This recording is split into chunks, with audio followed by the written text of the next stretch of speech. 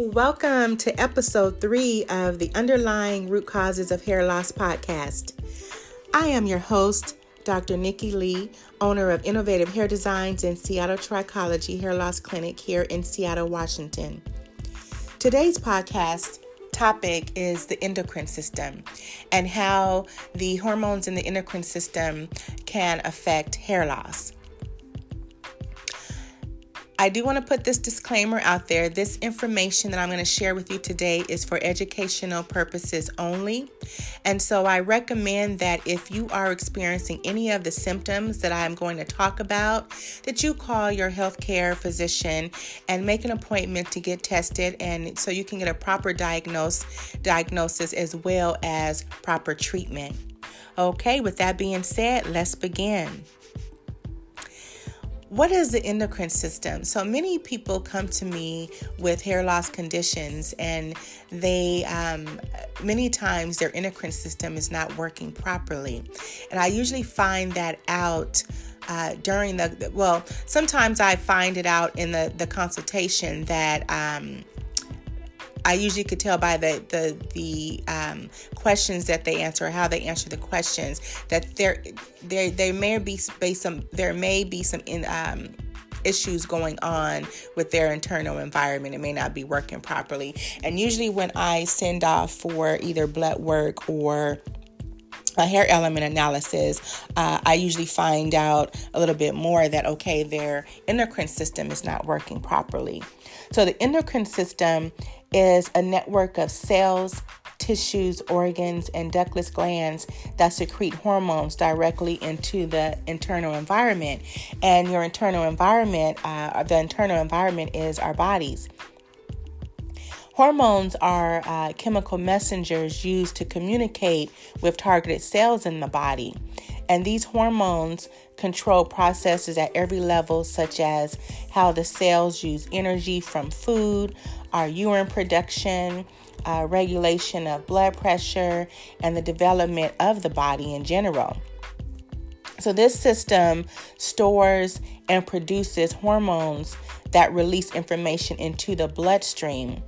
This process is vital because the hormones released from the glands carry chemical data to the cells, which direct the cell's activity. We are amazing. We are a well-designed organism. And I just think the endocrine system is one of my favorites because it's amazing how our internal environment works and how it communicates with each other. Just how it communicates and process information and just all the chemical changes that take place that we don't even think about. So because of this special chemical communication, any changes in the internal environment in the body will trigger the endocrine system to secrete more or fewer hormones in order to bring the body back to an internal, bring a balance to the internal environment. And this balance is known as homeostasis. So homeostasis is more of a balanced state. The endocrine system has a feedback mechanism that receives messages about hormone levels in the blood. So this system is comprised of cells of the nervous and endocrine system that use chemical signals which bind to receptor molecules. And these receptor molecules are the molecules that receive information. So the nervous system releases neurotransmitter molecules between the nerve cells, and the endocrine system releases hormones into the bloodstream, which carry the messenger molecules throughout the body. This system so the endocrine system will only send hormones to targeted cells. And these targeted cells are the only cells that will receive the information. Another cell, it won't let the information in. And these cells, and only the cells, have the ability to receive the information delivered to them by the endocrine system. The control center of hormones is the hypothalamus, and the hypothalamus also controls or works closely with the pituitary gland. And the hypothalamus is what you consider your barometer. So it also links the brain and the nervous system to the endocrine system. So they work very, very closely together. So the pituitary gland is also known as the master gland, and it's the size of a pea, which is amazing because this small gland does so much. It controls many other glands, and is the only gland. The pituitary gland is the only gland that makes its own hormones. And these hormones, the secreted hormones, are controlled by the hypothalamus. So, for example, if hormone levels are too high in the blood, the hypothalamus will send negative feedback, so less of the hormones is produced by the pituitary gland in the bloodstream. If the hormone level is too low, the hypothalamus will produce more of the hormone, which will trigger the pituitary gland to release more of the hormone into the blood. So hormones can have a broad range of effects that can cause long-term problems in the body, such as hair loss and diabetes, and along with a long host of other problems or disorders. For example, Hashimoto's disease is an autoimmune disease that attacks the thyroid gland, hindering the body's ability to produce thyroid hormones and cause inflammation. So a hormone called thyrotropin, produced in the hypothalamus, controls the release of thyroid stimulating hormone that affects the thyroid hormone production. So when in this case, when the thyroid gland does not produce enough hormones for the body to function properly, a condition called hypothyroidism occurs, and that's basically what underactive thyroid is. So hypothyroidism is a condition in which the body slows down, due to the reduction of the two thyroid hormones, which is triiodithyronine, T3, and thyroxine, known as T4. So these two hormones are responsible for the speed of many metabolic processes in the body, such as breathing, the nervous system functions, body temperature, dryness of the skin, development of the brain, heart function, cholesterol levels, and weight. So you can see how important the endocrine system is, and when it's not working properly, what effects it can not only have on your hair, but just on your overall health. So when these hormones are underproduced, the T3 and T4, when they're underproduced, the body functions slow down. Symptoms of a underactive thyroid includes fatigue, weight gain, constipation, dry, brittle hair loss, and many times the hair loss is more of a diffused hair loss. Thickening of the skin. The skin will feel almost like rubber. Puffy, swollen face, and you tend to know when, because I know sometimes allergies as well can cause a puffy face, and there's other things in the environment that can cause puffy face. But when you have a puffy face along with some of these other symptoms, that's when you want to go get checked, because it could be an underactive thyroid problem. As well as sensitivity to cold. And usually if you're usually not sensitive to cold, especially when it's when everyone else around you is not cold, but you're cold. There's many different reasons why you can be sensitive to cold, but an underactive thyroid is one of them. So what caused this reduction? The cause of this reduction of hormones in Hashimoto's disease is inflammation of the thyroid gland. So the body, for some unknown reason, mistakenly attacks the glands, and because that gland is inflamed, it's not working properly. You tend to have these conditions or these symptoms.